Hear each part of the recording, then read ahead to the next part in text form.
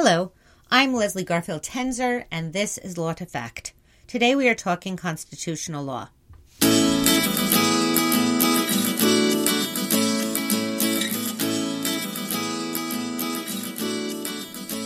this episode, I'll discuss the Commerce Clause with Professor Emily Waldman.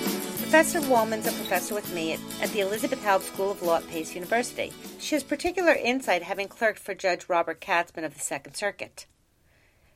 This discussion is particularly useful because not only does Professor Waldman take you through the history of the Commerce Clause, but she does an outstanding job of laying out exactly how to analyze a Commerce Clause question on an exam. I think you'll like it. Before we get started, a few disclaimers. First, always remember you take the professor, not the course. So if this is not your professor, then keep in mind your professor may talk about things that are not discussed on our podcast or vice versa. Second, this is just intended as an overview. We don't necessarily get in the nitty-gritty, but I assure you, you will walk away leaving this having been a little entertained and a lot learning about Commerce Clause. Okay, let's get started. All right, so thanks for joining me. You're welcome. And I remember from con law, one of the things that was difficult for me was the Commerce Clause. I heard you were the expert on Commerce Clause. So what is the Commerce Clause? Okay, so the Commerce Clause is a clause in the Constitution. The reason why it's important is that the Constitution, the basic structure it sets up, is that it divides power between the federal government and all the state governments. And the idea with the federal government, especially in terms of passing laws, is that Congress can only pass laws about specific topics. So Congress can't just pass any law that it wants to pass. It has to pass a law that's about a topic that it's entitled to regulate. That the Constitution gives them the power to regulate. Correct. So Article 1 of the Constitution, which is about the legislative branch, Congress, Section 8 within that, basically sets forth all these topics that Congress can pass laws about. Okay. Some of them are really specific, like Congress can pass a law about bankruptcy or naturalization. And then some of them are broader. One of the broader ones is what's become known as the Commerce Clause, which says Congress has the power to regulate commerce among the several states. So this is the Constitution's grant of authority to Congress. Correct. To regulate power among the several To regulate commerce Okay, among the several states. Okay. And that's what's known as the Commerce Clause, or technically the Interstate Commerce Clause. Okay. Right? So Congress can pass a law if it's a law that's regulating commerce among the several states. Got it. And so the big question, well, what does that mean to be regulating interstate commerce? Right. It could mean something really narrow. You could have a very narrow definition of what actually counts as interstate commerce. Or it could mean something really broad, like anything that might affect interstate commerce. Right. So Congress can pass laws that can be seen as regulating interstate commerce. Got it. And the question is, what does that mean? Okay. If it means something broad, that gives Congress power to pass a lot of laws. If it means something narrow, then it doesn't give Congress that much power. Right. So over the course of the past couple hundred years, at different times, the Supreme Court has said it means different things. There have been different interpretations of the Commerce Clause. Okay. And is it like a trajectory? Well, it's sort of. It's like a back and forth. Oh, gosh. So here's what happened. There are basically considered to be 4 different eras. Okay. The first era was the early days of the United States, where Congress really wasn't passing much national economic regulation. But when it did, there's one famous case where the Supreme Court basically said Congress has really broad power under the Commerce Clause, and it doesn't just mean the sale of goods. It also is talking about commerce more broadly. Okay. So that was era 1. Okay, what case was that? That's a case called Gibbons versus Ogden. Okay. And it had to do with Congress regulating, like, navigation. Okay. But the big thing that happens is that a second era comes along, starting in the late 1890s, culminating in 1937. Okay. And during that era, which is known as the Lochner era, also for other things that were going on in constitutional law during that time, the Supreme Court adopted a much narrower interpretation of what the Commerce Clause meant. Okay. And it basically said it's only talking about the actual interstate sale of goods. So Congress during that time, this leads all the way through the Great Depression, Congress was trying to pass various national economic regulatory laws. For example, let's say prohibiting child labor or something like that. And the Supreme Court was striking down those laws, saying, well, that's not interstate commerce. You're trying to regulate the conditions of how a good gets produced in a state, and that's for the state to do. You can only regulate once the good is actually crossing a state line. So that's really that's what the court is looking at when they evaluate a case under the Commerce Clause. Yes, but that era is not good law anymore. Oh, okay. So basically, that's what's sort of tricky, right? Okay. So era 1, there aren't that many cases, but the Supreme Court implies really broad powers. Like do anything. Yeah. Era 2 is when the court adopts this very narrow reading, and it says it's commerce, it's really just about that ultimate sale of goods across state lines. Okay. And you can't pass a law saying, like, no child labor. That's for the states to decide, because that's just about the conditions of manufacture within their state. So is there an example of something that did make it through the court in era 2? Yeah, there were certain economic regulations that did make it through, but a famous case, for example, where it didn't make it through, there's a case called Hammer versus Dagenhart, where Congress is trying to limit child labor. Right. And they're being more restrictive than North Carolina was. Okay. And the Supreme Court strikes that down and basically says it's sort of for the states to decide. Got it. And then all of a sudden, there is a shift. There is a shift in 1937. Okay. FDR is still president. You might remember that FDR was getting so frustrated with the Supreme Court at this point, there was that plan to pack the court because they keep striking down different economic legislation, among other things. In 1937, one justice actually named Owen Roberts, not related to John Roberts, flips. So it had been basically, these things were getting struck down 5-4 on this narrow reading of the Commerce Clause. Okay. And Owen Roberts flips and starts siding with the 4 justices that want a more expansive view of the Commerce Clause. Okay. And during that third era, the Supreme Court basically says that the test is just whether Congress is regulating an activity that substantially affects interstate commerce.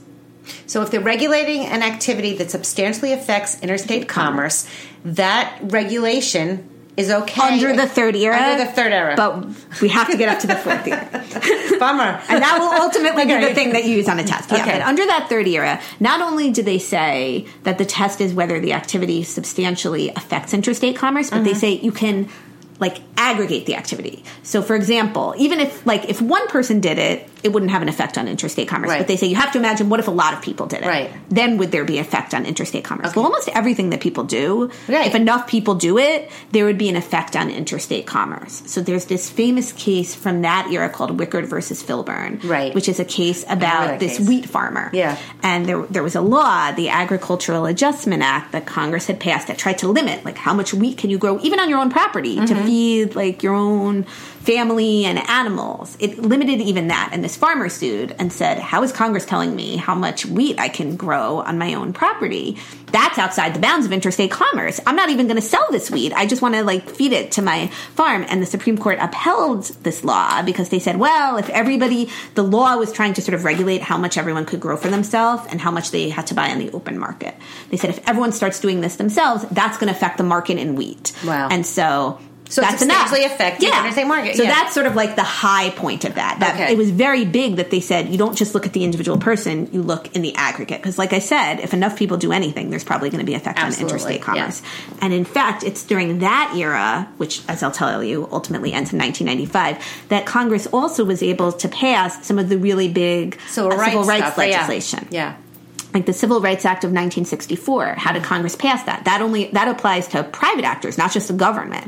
Right? So it wasn't, even though the Supreme Court had held that under the Equal Protection Clause, you couldn't have separate schools, the Constitution alone didn't apply to private actors like employers and hotels. So Congress passes a law in 1964 saying that employers can't discriminate on the basis of race, among other things, right? Restaurants can't refuse to serve people of a different race. That's the Civil Rights Act of 1964. How could Congress do that? Well, it was a regulation of commerce. Right, because you're serving food and you're Yes, selling you're food and you're engaging in buying commerce. food from another state Exactly. to serve at your Exactly. And restaurant. even if there's this really famous case involving this little restaurant, Ollie's Barbecue, and they're like, well, we don't even serve people really from out of state. And they're like, well, but if enough people do, if you aggregate it, even local businesses doing this has an effect on interstate commerce. It makes it very difficult for people of different races to travel because they don't know who will serve them. So during that era, basically everything is getting upheld. If Congress passes the law, Congress obviously isn't passing every single law, but if Congress is passing a law and saying, well, this is a regulation of interstate commerce, it's generally getting upheld, at least as a Commerce Clause regulation. It might get struck down if, like, it violates something else. Right. But at least under the Commerce Clause, the Supreme Court is saying it's a topic this is that Congress can permissible. It's a topic Congress can regulate. Right. And then the way they do it, might be a problem. But it's a topic they can regulate. Okay. So during that whole year, like I said, pretty much everything seemed like you could reach that topic under the Commerce Clause because in some way it's going to connect to interstate commerce. So big shift then in 1995, we're sort of zigzagging, right? So we started out with a broad reading, then the Supreme Court had a restrictive reading, then it went to a really broad reading, then it dials it back a little bit, and that's the era that we're in now. And that's the era, this is all history so far. This is all, right. And now we're talking about what matters for a test. Or what a court would do right now, yes, okay. right? So here's the big thing that happens. In 1995, the Supreme Court decides a case called Lopez, the United States versus Lopez. The gun case. The gun case, yes. Exactly. And so this was a case where Congress had made it a crime, a federal crime, to possess a gun within 1,000 feet of a school. Right. And they say, well, we're doing this under our Commerce Clause power. And so that gets challenged, and the challengers say, well, how does just possessing a gun near school, what does that have to do with interstate commerce? You're not regulating an activity that has anything to do with interstate commerce. And when the law is defended, the government says, well, no, it does affect commerce because if people have guns near schools, then there's violence at schools, and that affects kids' education, and ultimately that hurts the economy, etc. So just to interrupt for 1 second, if Lopez had been decided in Era 3... Mm-hmm. It might would be have been fine. upheld, yes. Well, that's what they're kind of coming at. Well, that's the funny thing is when this Congress passes the law in Lopez, this gun-free zones, yes, school zones act, Congress thinks we're still in Era 3. Right. Congress doesn't know that the case, that the decision on this is going to now usher in a new era. Okay. Right? We've talked about this in class. Like, Congress thinks this is fine. Right. Everything is being upheld. Right? You don't know you're in a new era until the Supreme Court says, whoa, we're shifting course. Right? This act, I think, was passed in 1990, right? So Congress thinks it's fine, and then it gets challenged, and it goes up to the Supreme Court, and the Supreme Court at oral argument is asking questions like, well, is possessing a gun near a school an economic activity, right? And the government is like, well, yeah, because it has these effects. But you start to see the Supreme Court is becoming more skeptical again. And so the Supreme Court ultimately issues a decision, another 5-4 decision, right, but striking down the act and saying this was not within Congress's Commerce Clause power to pass. And the Supreme Court doesn't explicitly overrule the previous cases, but it does what the Supreme Court sometimes does in con law, which tries to sort of say, well, actually, they all fit into this pattern in retrospect. And so what the Supreme Court says in Lopez, and this is now where we're getting into what you would do on an exam, right, because this is still the test, and there have been some other cases applying this. It says, well, now that we look at all our cases under the Commerce Clause, we can see now what the pattern is. Congress can regulate the mechanisms of interstate commerce, right? So like the waterways, the roadways, and things like that. Congress can also regulate goods as they move through interstate commerce, right? So those first two categories are pretty uncontroversial. Okay. Then it says the third category is Congress can also regulate activities that substantially affect interstate commerce. So it pulls that part from the second era, but then it limits it. It says, but you can only, I'm paraphrasing a little bit, but you can only aggregate those activities if the underlying activity is economic in nature. Okay. Right? And if you think about it and you go back and you look at those cases from the third era, it kind of works. All right? So we're still keeping the idea of precedent and making it... Yes, so they're trying to reconcile everything. They're like, yes, we said all that about we said all that about aggregating the effect. But like, if you think about those cases, and it's true, like, think about the civil rights cases, right? At its heart, that was an economic transaction, like you're refusing to serve someone because of their race. Even in Wickard versus Filburn, it's sort of economic. You're deciding whether to grow a commodity. Right. They say whenever we've said this, it's always been that the core activity was economic. Okay. Right, so they draw this new distinction. They say in that third category of what Congress can regulate under the Commerce Clause, i.e. an activity that substantially affects interstate commerce, right, you need to draw a distinction about whether that activity is economic or non-economic. Okay. If it's economic, you're good. Right. You can still do all the aggregation. But if the activity is non-economic, the court pretty much implies you can't aggregate it. Maybe Congress can reach non-economic activities if it needs to do so in order to make a larger economic regulation work.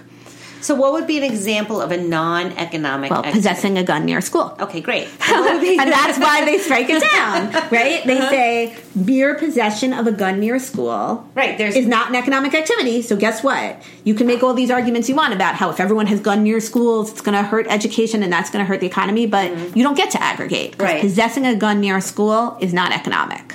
And so, it's ironic that we're talking about possessing guns near school. I know. Right now. That's kind of okay, and then, so that's Lopez. And then the next big Supreme Court case on this comes 5 years later. It's a case called Morrison involving the Violence Against Women Act. Okay, yeah. And that's another case where Congress had passed the law under its Commerce Clause authority. The Violence Against Women Act actually did a lot of things which are fine, like increased spending. But one of the other things it did was it made it so that you could sue in federal court. You could sue somebody who committed gender-motivated violence against you in federal court. Right. It created a federal cause of action.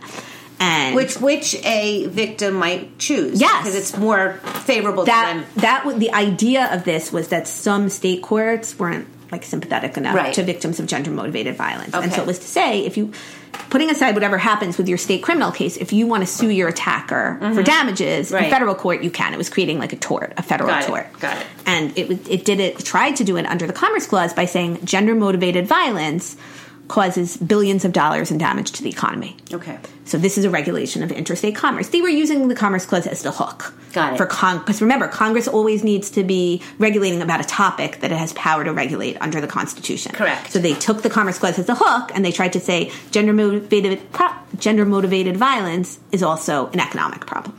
So they're getting greedy a little bit. Yeah, they tried. Yeah. They said, well, you can just go for them for trying. Gender-motivated violence hurts the national economy, so we're creating this federal tort.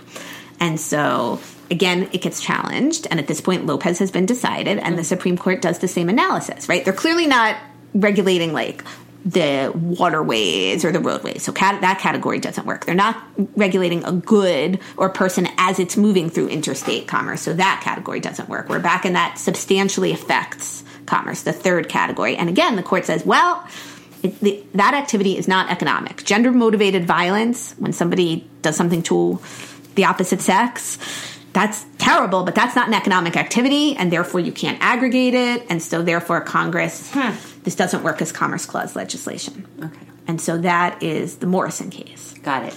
And then, just to tell you a little bit more, so can anything get upheld under the Commerce Clause now? Well, yes. Regulations of economic activities still can, and in fact, 5 years after Morrison, the Supreme Court decided another big case called Gonzalez versus Raich, and this was about medical marijuana. Okay. And the question was, can Congress continue to be prohibiting any possession of marijuana, which is what it does under federal law? And the Supreme Court says yes, right, because this is part of the regulation of the market in marijuana, and if Congress's way of regulating it is to just make it absolutely illegal to possess marijuana, that's valid under the Commerce Clause. Do you think it was because it was marijuana that they said it was okay versus...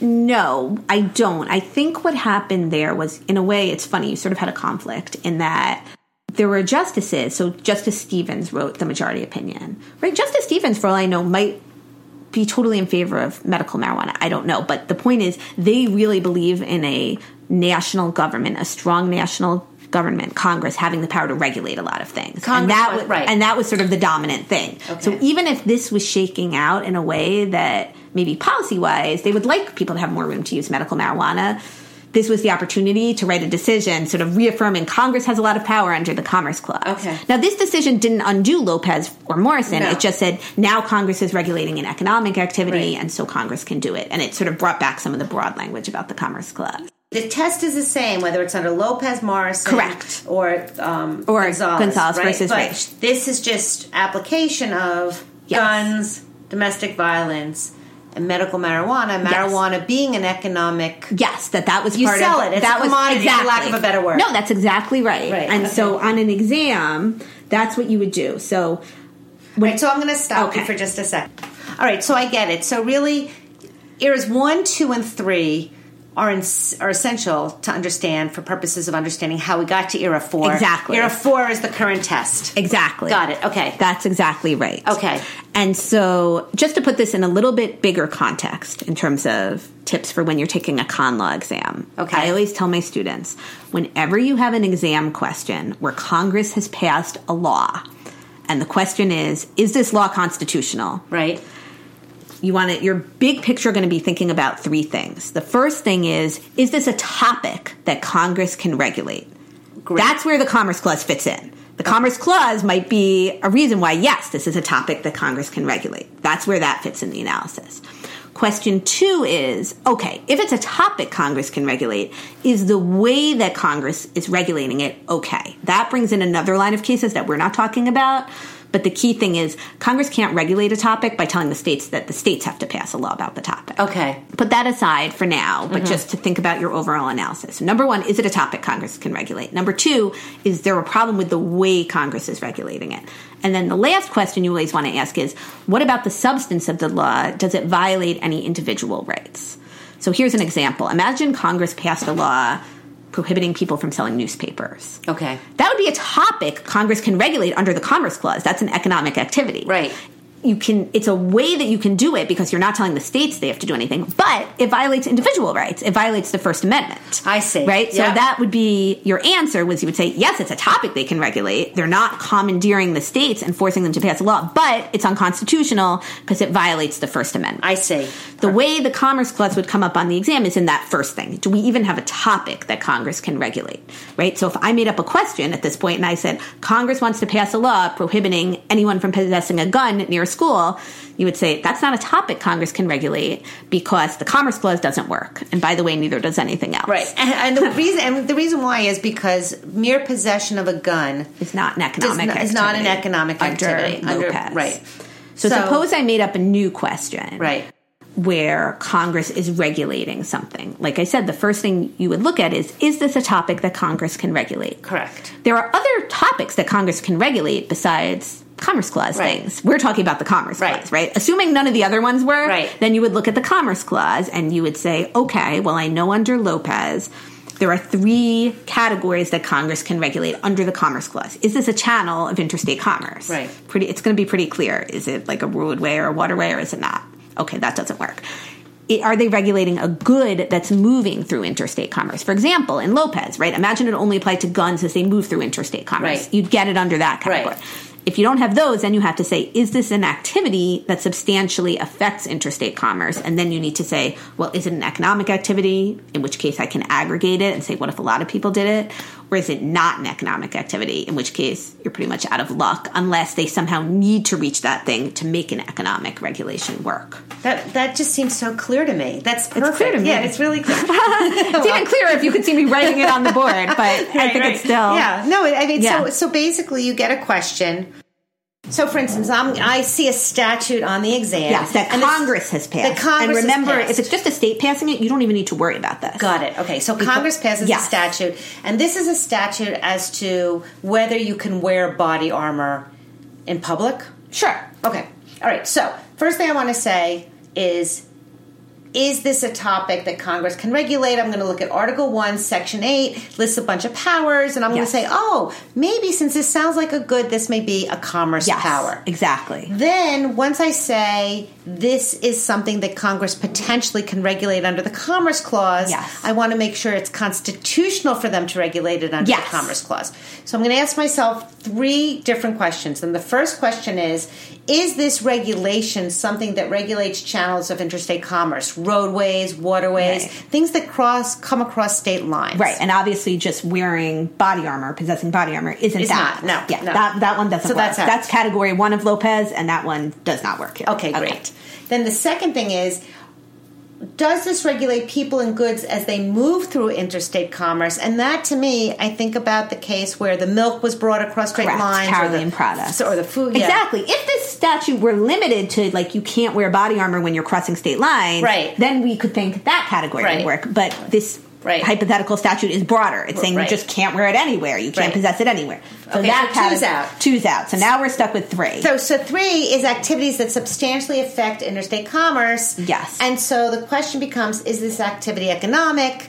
Well, carrying a gun isn't economic. Right. We know from Lopez that just possessing something usually isn't economic. Exactly. And by the same token, probably wearing it would be like possessing it. And so what's interesting, I'll tell you, I actually used a situation like that on one of my exams, and one of the follow-up questions I asked was, well, how could you change this statute to make it work? Wow. And so one way you could change it, and it was funny, and students really got it, and some people said, well, you could limit it to wearing body armor across interstate lines. And then another really easy way you could change it is, suppose you're prohibiting the sale of body armor. Now it's an economic activity. Oh, right, because you're selling it. Got it. So now you can aggregate. That's really interesting. I get it. But and then they had a lot of other ideas too. But those were the 2 biggest ones, were to say limit it to body armor moving through state lines. Right. And you get to it through category 2. Right. Or limit it to the actual sale and purchase of body armor. Now it's clearly an economic activity. Correct. Or you could turn it into a boat and ship it down. Yeah.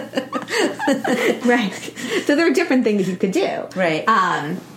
But if you're just, after Lopez, right, it seems like just possessing body armor. It's sort of like just possessing a gun. Right. Congress can't regulate it. Now, remember, that doesn't mean states can't. It just means Congress can't, because it's not a regulation of interstate commerce anymore. Right. And that's all we're talking about today. That's all we're talking about. Is the power of Congress to enact commerce. Economic regulations through the Commerce Clause. Exactly. Perfect. Yes. Great. All right. Well, this is amazing. And I really feel like I've understood and learned it. And my favorite is that you gave kind of the analytical outlines. Anything else you want to... No, I think that's it. The other thing is just what I said. Remember that, I mean, it depends what the question is on your exam. But if it's just Congress passing a statute, don't stop with the question of, is this a topic Congress can regulate? Right. That's where the Commerce Clause thing comes in. Suppose you say, yes, it works. Congress can regulate it under the Commerce Clause. You still have other things to think about. Now you have to think about, well, okay, does it violate any individual rights? And I would say, and this is something I tell my students too, even if you say no, Congress can't regulate it. Still say, but if it can. Right, exactly. Right. And that's where students lose all their points. Because the thing to remember is that we want to know that they know how to analyze the question. And if every question led to the right answer, it wouldn't be very fun. So, So that's what you always want to do. And really, to be complete in a con law... On a con law exam, Congress passes a law. You want to say, is this a topic they can regulate? Is the way that they're doing it problematic? Again, that specifically refers to, they couldn't regulate a topic by saying, states, we're ordering you to pass the laws. Right. If it's a topic they can regulate, they've got to regulate it themselves if they want to regulate it. So that's question 2. And then the final question is, well, okay, it's a topic they can regulate. They're not telling the states they have to do anything. Now I just have to look at, does it violate any individual rights? Got it. Right. Got it. And that is it. For example, a ban, let's say it was a ban on selling guns, right? That would be a regulation of commerce. Right. The method of regulation is, okay, they're not telling states to do anything, but then you have to think about, does it violate any individual rights like the Second Amendment? I see. Right. So then you take it... That's a separate point. Which is a separate point and a separate podcast. Exactly. So wonderful. Well, thank you so much. I really appreciate you taking the time and really enlightening me on this. It's been really helpful. It was my pleasure. Thanks. So that's our discussion of the Commerce Clause. If you like Law to Fact, do us a favor and subscribe on iTunes.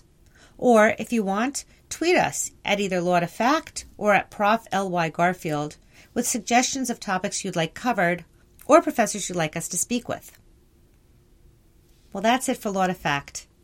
See you next time.